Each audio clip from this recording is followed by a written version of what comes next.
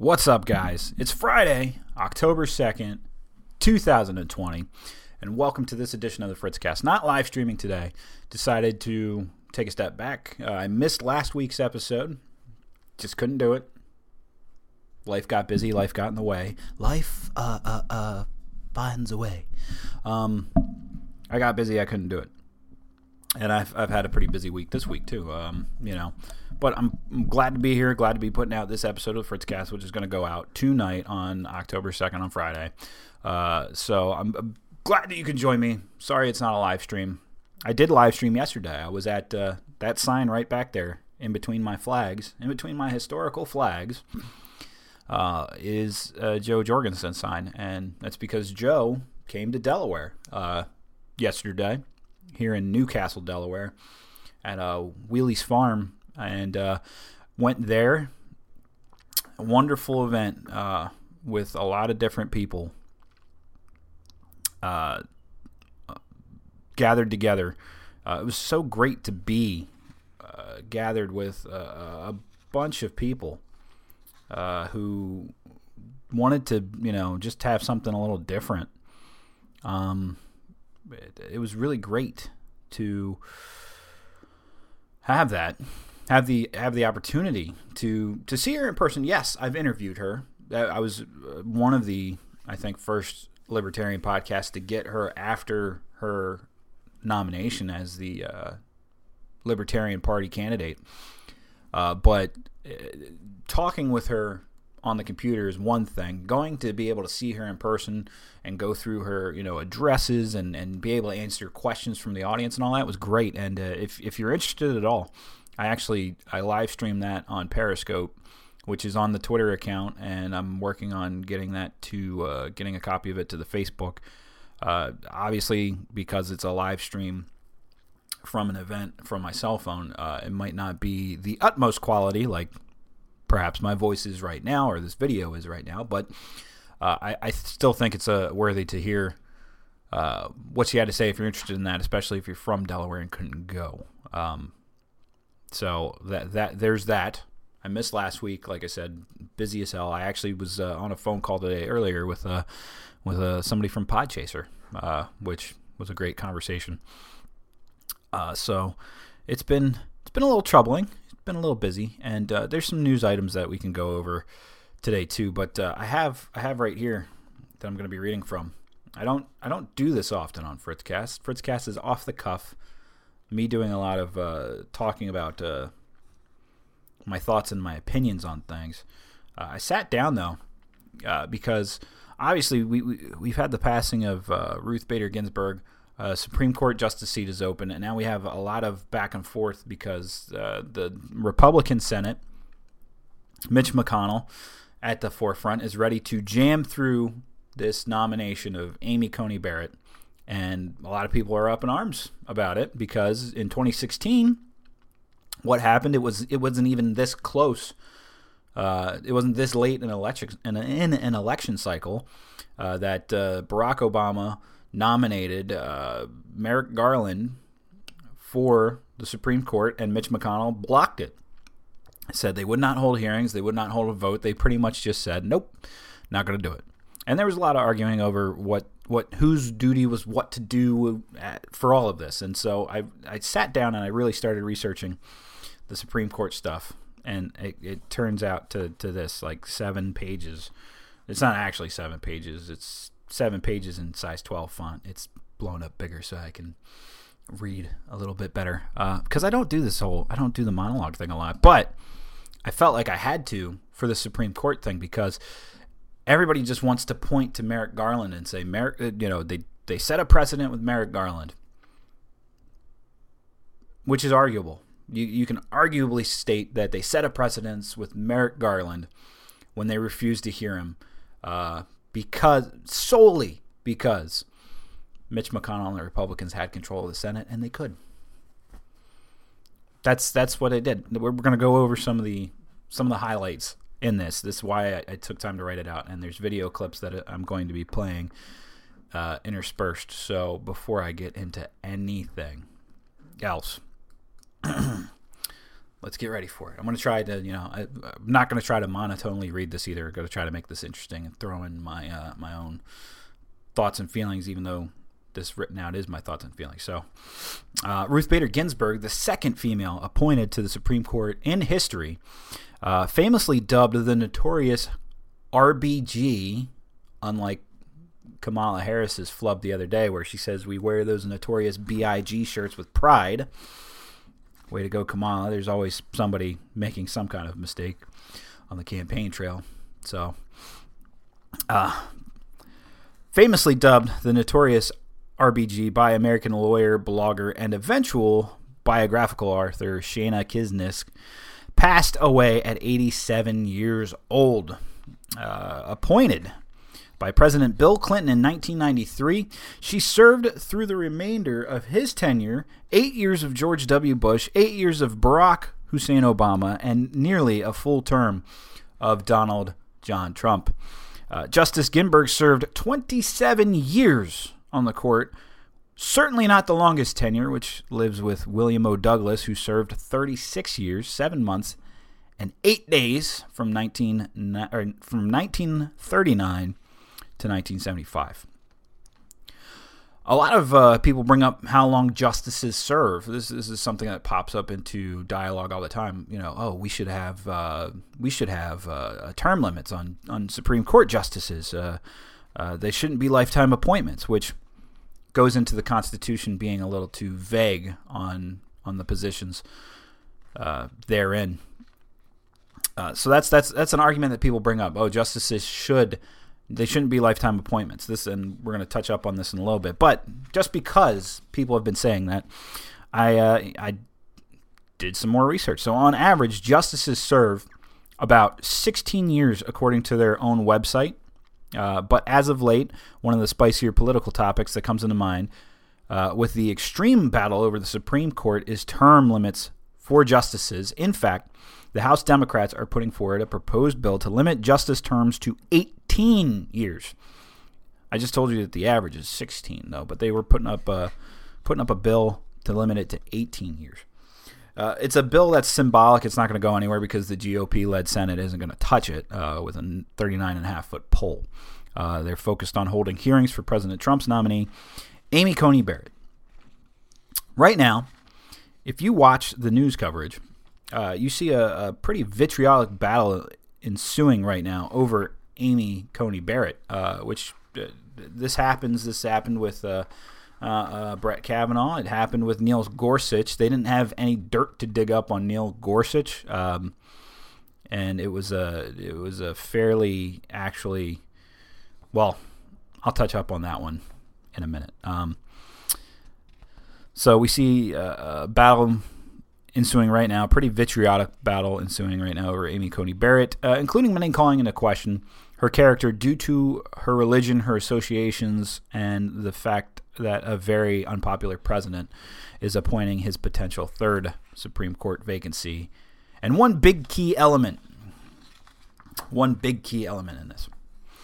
Outcry over Republicans rejecting a quote-unquote precedent they set in 2016 when Senate Majority Leader Mitch McConnell absolutely stonewalled President Barack Obama by refusing a hearing or vote on Merrick Garland, Obama's nominee to fill a vacancy from the passing of Justice Antonin Scalia.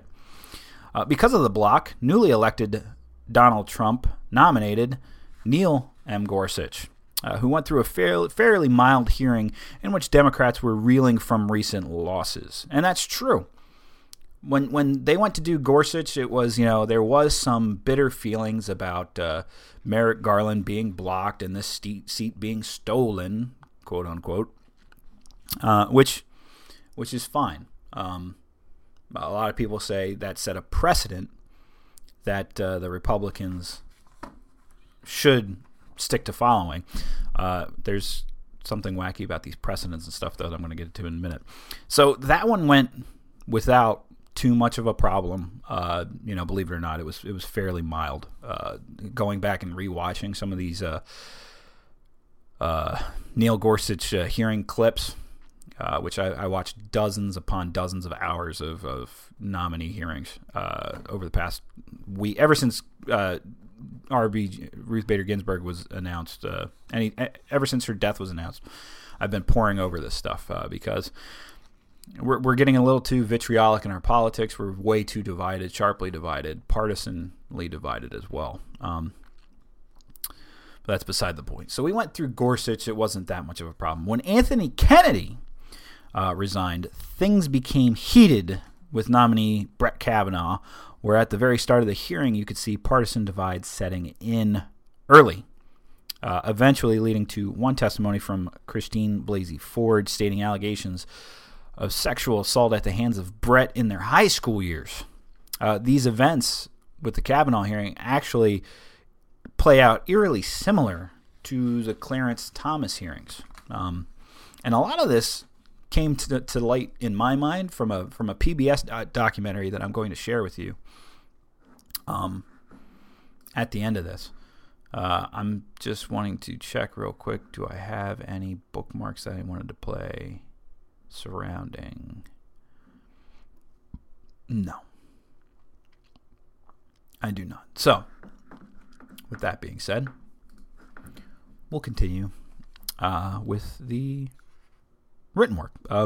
For those of us younger folks, myself included, unless we have compiled research, we probably don't know the extensive history that set current precedent in Supreme Court justice battles. Many believe this is just politics, and it always has been this way. In my research, I have now found that surprisingly the struggles have been fairly recent, albeit many may not look at a 30-year window as recent. Just for an example, I'm 31, and some of the politics at play here has been 30, 40 years in the making. And it all starts here, and this documentary really brought light to my eyes, a PBS documentary called Supreme Revenge, which I'm going to link into here. It's about an hour long, and it'll break down even more details of this stuff. But really, what are we focusing on? The blame.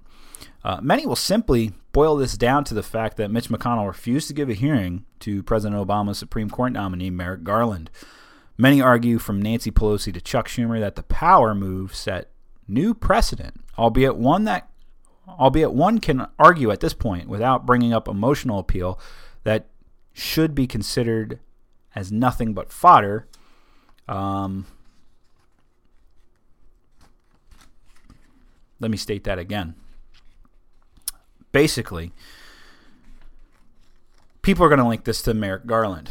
Oh, this is all because of the Merrick Garland block. The Republicans are big hypocrites, yada, yada, yada. And this is something that I warned against myself personally. I said they should have heard Garland, because we're going to go over the actual quote-unquote law just in a minute. But many people are arguing right now, Chuck Schumer and Nancy Pelosi, and I hear it on the news. I see it tweeted out. I see it all over the place. Everybody mentioning Ruth Bader Ginsburg and her dying wish, and I quote, that I will not be replaced until a new president is installed.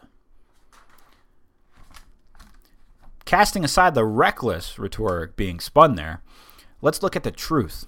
All right, Article 2, Section 2, Clause 2 states, he, the president, shall have power by and with the advice and consent of the Senate to make treaties, provide 2/3 of the senators present concur, and he shall nominate, and by and with the advice and consent of the Senate shall appoint ambassadors, other public ministers, and counsels, judges of the Supreme Court, and all other offices of the United States whose appointments are not herein otherwise provided for, and which shall be established by law. Aside from that, there are no time frames provided or other rules set forth on placing a nomination to the Supreme Court. You'll hear people bring up things like, the Biden rule, which will play a clip of the Biden rule. You'll hear a lot of people even more so cite the Thurmond rule, which I'll talk about, I believe, closer to the end here. but just in case I don't have it in my notes, the Thurman rule isn't even a rule. It's not a precedent. It hasn't been followed as a precedent. It's pretty much it's just fodder if you test. If you bring up the Thurman rule in this case, it's fodder because it does not have a historical significance or following. It's a myth, essentially. Something that was never put in place. So all of this means that when a vacancy comes, a new appointed somebody should be appointed, and a hearing should be conducting and a vote for confirmation, because there's no other precedent to go off of. There is no written statements of time frames or time frames where it won't be allowed. By the Constitution, when the vacancy comes, a nominee shall be named. The Senate shall do hearings and vote, yes or no, point blank. Sure, McConnell is now pushing through a nominee at the heels of an election while stonewalling another under similar circumstances 4 years ago, albeit with a way longer window 4 years ago. Shortly after Trump's election, Neil Gorsuch was nominated, and McConnell invoked the nuclear option, allowing for the Senate to confirm Gorsuch with a simple majority vote. Gorsuch was confirmed 54-45 in a vote on April 7th, 2017. This move pretty much eliminated filibustering a Supreme Court nominee. This is all the Republicans' fault, right? Wrong. It's not technically all the Republicans' fault. It was partisan bickering in 2013, and it was Harry Reid who pushed and pulled the trigger on the nuclear option, which, if we go into the Chrome video split here, we have, where is it? Harry Reid right here. I just want to look up further. I have a couple different clips that we could go for. But we'll play the CNN video. Throughout my career in law enforcement, I dealt with a lot of ads. people that were... I hate ads. And, of course, my internet wants to sit and spin. Dealing with addiction. And then as I got... It's an historic change Democrats say will help fix a broken system. It's time to change the Senate before this institution becomes obsolete. And Republicans argue will make Washington gridlock worse. It puts a chill on the entire United States Senate. Senate Democrats voted to lower the threshold to break a filibuster from 60 votes to 51 votes, a simple majority. It strips the minority party's ability to block a president's nominees. It's called the nuclear option for good reason. Just a few years ago, even Democratic leader Harry Reid said he wouldn't do it, saying it would be It's a black chapter in the history of the Senate. So what about now? Why isn't this a black chapter in the history of the Senate? Things have changed dramatically since 2005. Dramatically. For the last 4.5 years, they have done everything they can to deny the fact that Obama was elected and then reelected. Translation: GOP obstruction is unprecedented. To back that up, Democrats point to statistics from the nonpartisan Congressional Research Service. In the history of the country, there have been 168 filibusters of presidential nominees. About half, 82, happened during the Obama administration. In summary, this is a power grab. Angry Republicans don't necessarily dispute Democrats' statistics about nominees they have blocked. Instead, they point to how many judges they have confirmed, 215, and rejected 5. And when it comes to the fight that Democrats called the last straw over vacancies in the D.C. Circuit Court of Appeals, the Republican leader argues Democrats are manufacturing a crisis to distract from the Obamacare debacle. A fake fight over judges that aren't even needed. Now, Democrats say they get that this benefits them now that they're in the majority, but certainly the tables will be turned the day that they lose that majority status. But they essentially shrug their shoulders and say that this is a risk that they are willing to take because, in the words of one senior Democrat, the other option is continued obstruction. Now, there's some pretty telling things in that statement. where they say that they realized it would come back to bite them in the butt, but that they were taking advantage of the fact that they were in power and they had the majority. And so what did they do? They changed the rules of the Senate, which at the time when they changed the rules of the Senate, it didn't apply to a Supreme Court justice per se, because somebody has to take that step to make it apply for the Supreme Court justice. Hello, Mitch McConnell. Now, a lot of people are going to say, oh, it was Harry Reid. Harry Reid pulled the nuclear option. Ha, ha, ha, ha, ha. Tough shit, right? Hold on. Harry Reid's nuclear option was something threatened before he even threatened it and then said he wasn't going to do it and then went and did it anyway. In the 109th Congress, which was 2005 to 2007, Republican Senate Majority Leader Bill Frist squaring off against Harry Reid with the threat of the nuclear option being invoked. Many criticized both as grandstanding for their own political gain. Shocker! I'm shocked at how many people do things in the Senate when they have power for their own political gain. It's insane. Their battle was overshadowed and undermined as a bipartisan effort of senators dubbed the Gang of 14 struck a deal. 7 Democrats would stop filibustering Bush nominees to lower courts. These are not Supreme Courts, by the way. This is a lower court nominees. And 7 Republicans would vote against the nuclear option, and this was a pact that they made. Those 14 were Democrats Robert Byrd, Daniel Inouye, Mary Landrieu, Joe Lieberman, Ben Nelson, Mark Pryor, Ken Salazar, with Republicans Lincoln Chafee, Susan Collins, Mark DeWine, Lindsey Graham, John McCain, Olympia Snowe, and John Warner. This move made the senators not popular among their respective party leaderships, especially in the conservative camp, albeit the group was hailed outside of the arena for their moderate approaches for doing what was best for Senate procedure. Now, you just read, or you just heard me, rather, talk about Bill Frist going against Harry Reid on this. They were battling out over the same concept. Oh, you don't want to hear our court nominees? You want to keep blocking them? Fine. Nuclear option. We have more people. We'll just do simple majority. F off. We got the hammer, and we'll use it. So does that mean that this was the quintessential event that screwed over American politics? No, it goes further back than that. Let's be honest. Even if you cite that case, which many either don't know about or it's been long forgotten because nothing happened at that time, a lot of people jump back further and further to speeches dubbed as rules, such as what I was mentioning, the Biden rule. I gotta find my little clip here. The Biden rule was, I know I have a clip of it. I could be just a little more prepared. I really could. There it is. Boop.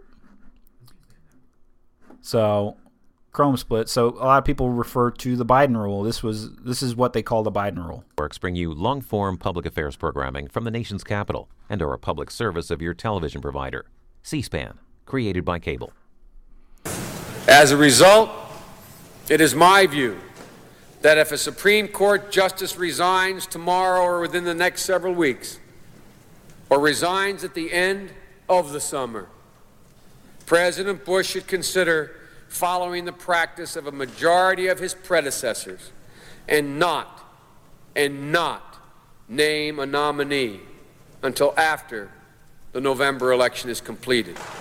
The Senate, too, Mr. President, must consider how it would respond to a Supreme Court vacancy that would occur in the full throes of an election year.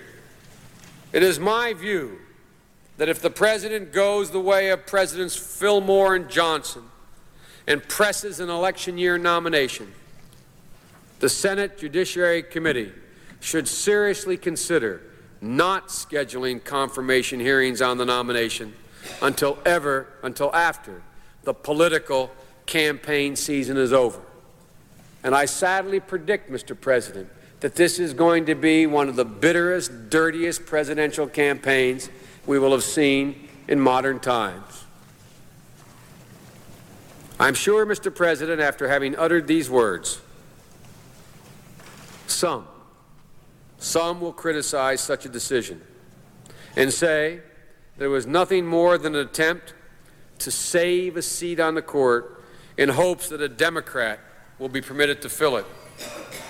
But that would not be our intention, Mr. President, if that were the course we were to choose as a Senate, to not consider holding hearings until after the election.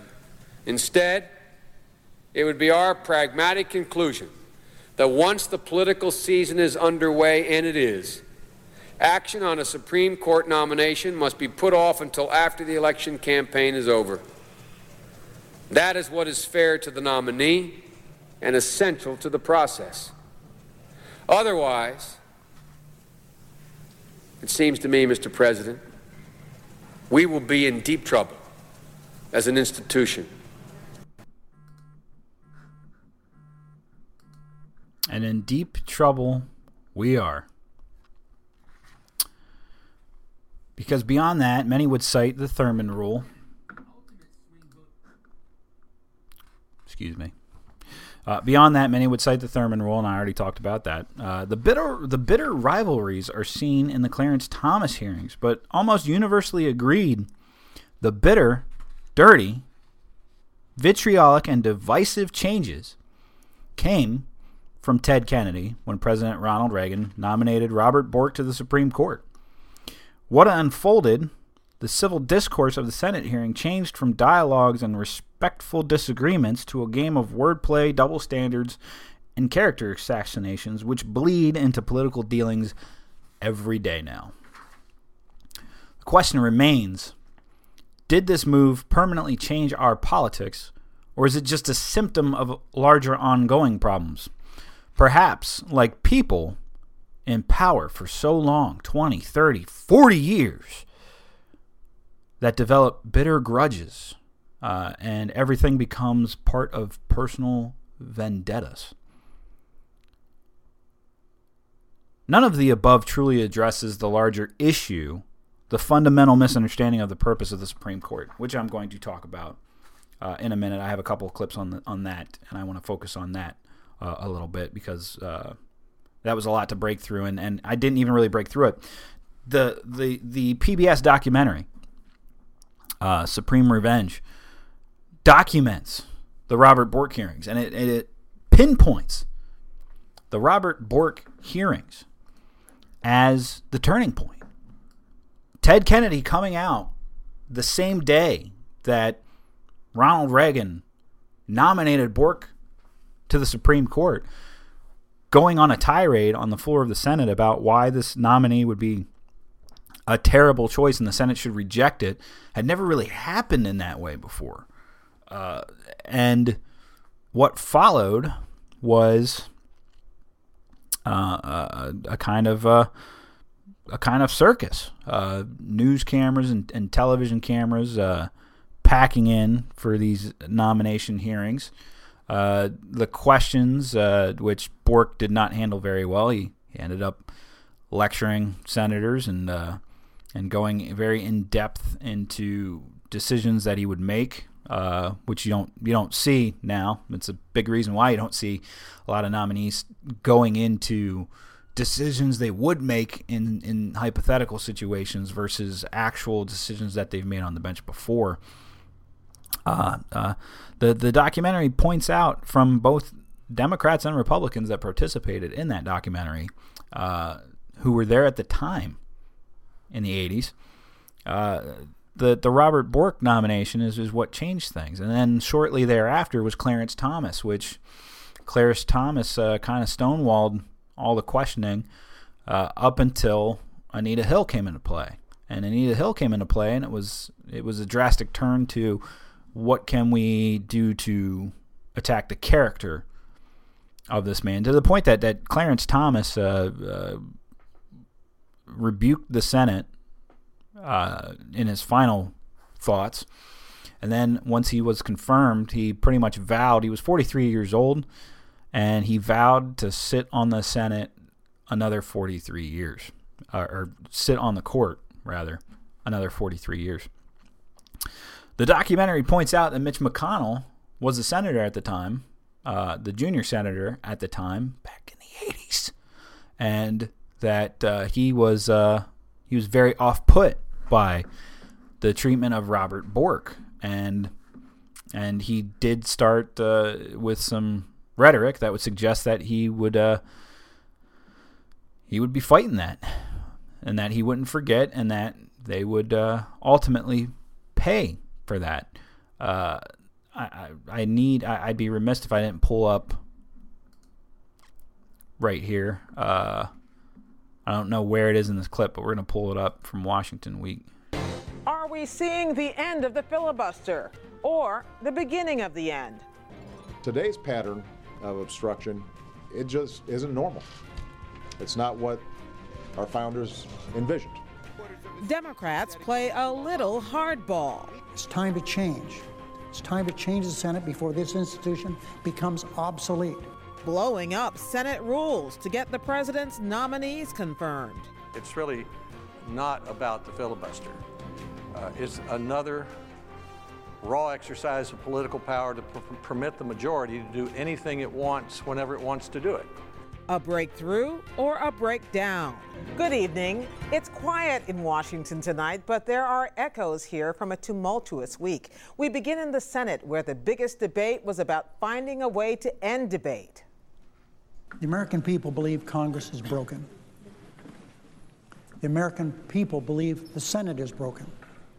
And I believe the American people are right. Senate Democrats infuriated the Republicans. I'm going to stop it right there. Because I'm really looking for Mitch McConnell's words. I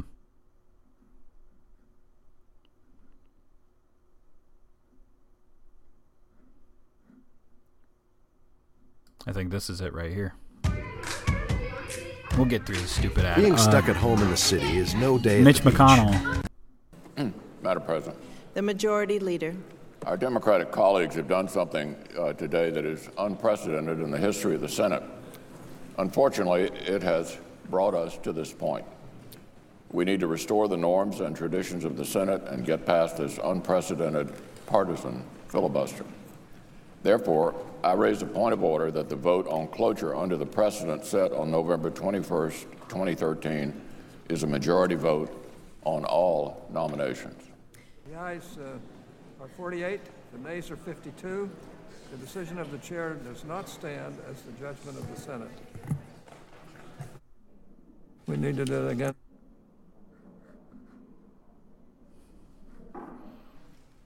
Let's have order. That was on this vote. The ayes are 40. That was the vote to change it to. The American people believe Congress is broken. Gorsuch. The American people believe the Senate is broken. Over the history of this great country. This is the clip I wanted right here. Once again, Senate Democrats are threatening to break the rules of the Senate, in order to change the rules of the Senate. And over what? Over what? Over a court that doesn't even have enough work to do? The majority leader promised, over and over again, that he wouldn't break the rules of the Senate in order to change them. And let's not forget about the raw power at play here. On this point, the similarities between the Obamacare debate and the Democratic threat to go nuclear on nominations are inescapable. It's time to change. It's time to change the Senate before this institution becomes obsolete. Struck.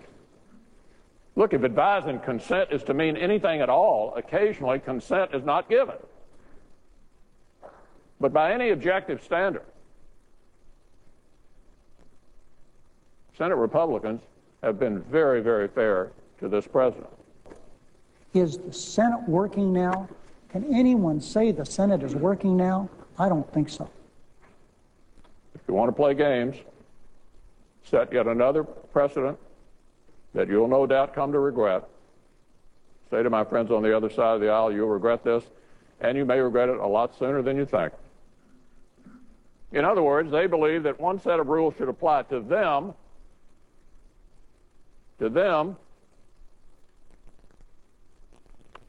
and another set to everybody else.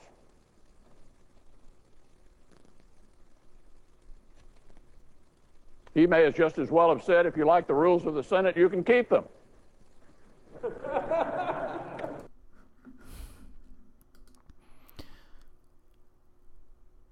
The PBS documentary documents McConnell from the time of Robert Bork, sitting through Robert Bork, Clarence Thomas, and then steamrolling into these battles with Harry Reid. These are long-standing people, by the way, people who went into power and stayed in power for a very, very long time in their positions. Obviously, to me, it seems that McConnell was a man hell-bent on getting to the position that he's in now, and also taking a little personal vendetta and getting a little revenge in the case. And it's bad. It's bad because this is what politics has become. It's become this bitter, vitriolic, divisive pissing contest. And it's in the history for the past 40 years from some of these people that still are in power. McConnell's still in power. Joe Biden is seeking power again. And every hearing that I mentioned, from Bork to Thomas up through now, Biden's been in. Biden's been in. It's crazy. It's so crazy that at the end of the documentary, one of the most echoing bits at the end of the documentary is from Frank Luntz, who's a pollster. And I just want to play it right now. Mr. Van Hollen. Our friends in the United States Senate on both sides created that environment. Mr. Warner. And now we have to live with it. Ms. Warren. And the problem is, we can't.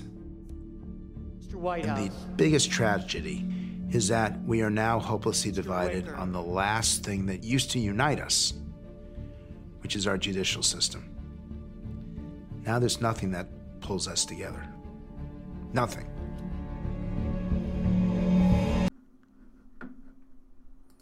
And hopefully that played and actually got caught on the audio. He says the one thing that used to pull us together was that it was agreeing on the judicial system, and now we just don't have it anymore. And it's very bad. It's very, very bad and very telling that this is where we're at, and problematic. It's very problematic that this is where we're at, and it goes into this next bit. What is the point and purpose of the Supreme Court anyway? I think this is something that is just highly ignored. Everybody seems to think that the Supreme Court is a super legislative body that can pass through changes that you want without regard to anything. Like, if you can't get it passed in the Senate, if you can't get it passed in the House, or you don't have the president on your side, send it to the Supreme Court and let the Supreme Court get it done for you, which is baffling and bizarre to me because that's just not how this works. It's not how this works at all. So, the Constitution. What does judicial review mean? Well, judicial review is the power of the Supreme Court to declare an act of Congress unconstitutional, acts of states unconstitutional, reverse decisions of state courts if they are in violation of a federal law or the Constitution. I try to tell my students when I teach this stuff that you really have to read Article 3 of the Constitution, which gives powers to the court, with the famous Article 6. And what Article 6 of the Constitution does, actually it's very simple. I mean, it makes the Constitution, the federal laws and treaties made under the authority of the Constitution, the supreme law of the land. In other words, the Constitution is above every other law. including acts of Congress, including acts of state legislatures, including decisions of state courts. And if you look at the jurisdiction, the powers granted the federal courts and the Supreme Court, it's entirely possible that clients or parties to cases claiming under the Constitution will confront parties to a case claiming under, for example, state law. And what basically Marshall said in Marbury, I mean, it's a marvelously simple statement. You know, actually, he stole the line from Blackstone's 10th Rule of Construction, but what he said, if you've got two conflicting acts and one is supreme over the other, one has to give way. And judicial review, of course, is this process by which the court says which will give way. And if there's a conflict, the Constitution or federal statute law in the case of states or federal treaties in the case of states will win out. Which is pretty important to take into consideration. Again, I'm hoping the audio played on, and now I'm paranoid that it didn't, and I don't want to take a chance and say that it did. But R. Kent Neumeyer, who wrote John Marshall and the Heroic Age of the Supreme Court, definitely with a ballpark answer here on what the importance of the Constitution is and what the Supreme Court decides. That's the biggest thing about this thing. People running and crying. I've seen people post this about crying about. They said they literally were brought to tears when Ruth Bader Ginsburg died because of who could potentially replace her and how that might impact their life. And I'm sitting here thinking, like, isn't this nuts? Shouldn't we not be so concerned about, or should our government have this much power to the degree that when a Supreme Court justice dies, we're worried about how life could fundamentally change for anybody, a group of people, an entire, women, Black Americans, Latino America. Is this really where we are? Is this really where we want to be? Because I don't think so. I really don't think so. I think if we fear that power that much, that there's something wrong. There's something wrong with the structure, because we shouldn't be fearing that. It's laid out very, very well. And then this is the thing. So Amy Coney Barrett, a lot of people are going to bring up, she has some extensive history talking about abortion and not supporting abortion. And, Roe versus Wade is always brought up. Everybody brings up Roe versus Wade, and they're like, oh, the Republicans are finally going to overturn Roe versus Wade. And in my studying of this stuff and trying to decipher it a little more, honestly, the Roe versus Wade ruling is rather weak, if you think about it, because they went with like your right to due process and privacy, I think is the overarching point of why of how people say it's a constitutional right for a woman to get an abortion. It doesn't, like, the Constitution doesn't state it. Obviously, the Constitution does not, nowhere within the Constitution does it say, oh yeah, and by the way, women have a right to abortions. It doesn't say that. Instead, they picked some rather weak the argumentation to justify it. Whereas, if you listen to some of the dissenters like Antonin Scalia, he would tell you, as a textualist or whatever, he would tell you, nothing in the Constitution says anything about it. It says it's a state's issue. The state, and he believes, Antonin Scalia did, that that would be a state issue. You go to your state and you democratically vote for it and let the state take care of it. Some people say that can't abide in this day and age, and that it has to be a national setting. Maybe it does, maybe it doesn't. I'm not one to know or argue that, but it's one example of how people think the Supreme Court can legislate law rather than what it is actually there for. It is there to interpret whether or not there is constitutionality of law and checking the past precedent of other court cases up till now. It's just like how there's a section of Roe versus Wade that was overturned, but here we are again talking about overturning it completely. And I get it. I get where people are up in arms about it, but at the same time, I think we have fundamental misunderstandings of how the system is supposed to work, and we've had these slippery slopes, like I just showed, where people are in power for so long that they develop these grudges and have their own vendettas, and then through those people, drastic changes happen, like the nuclear option going off, which was Harry Reid, and then Mitch McConnell getting hold of the reins, basically saying you're going to regret it one day, and we're at one day, and they're regretting it. It's a pissing contest, and it's very bad for our politics. It makes me wonder, is this just where we're at as America? Is this where we continue to go, or does our generation, the younger generation, start stepping in and really not looking at these things in a vindictive manner in the past grudges and all that, and then we start stripping that away and start saying this is fucking silly, and we're not going to play this way anymore? But I don't know. But guys, that's going to do it for me for this week. There's a couple different things I could touch up on. President Trump just came out and announced that he and Melania have COVID. It changes the scopes of everything going on right now. It's a madhouse, but I'm not going to sit here and postulate on the president or the vast number of conspiracy theories of everything going on right now. I'm just not going to do that. And I'm going to tell you, thanks for listening. Hey guys, check us out. Check me out on Podchaser. All right, podchaser.com/fritzcast is going to be the new centralized hub, I think, of Fritzcast, where I'm going to send everybody to go find their favorite podcast chasers and everything like that.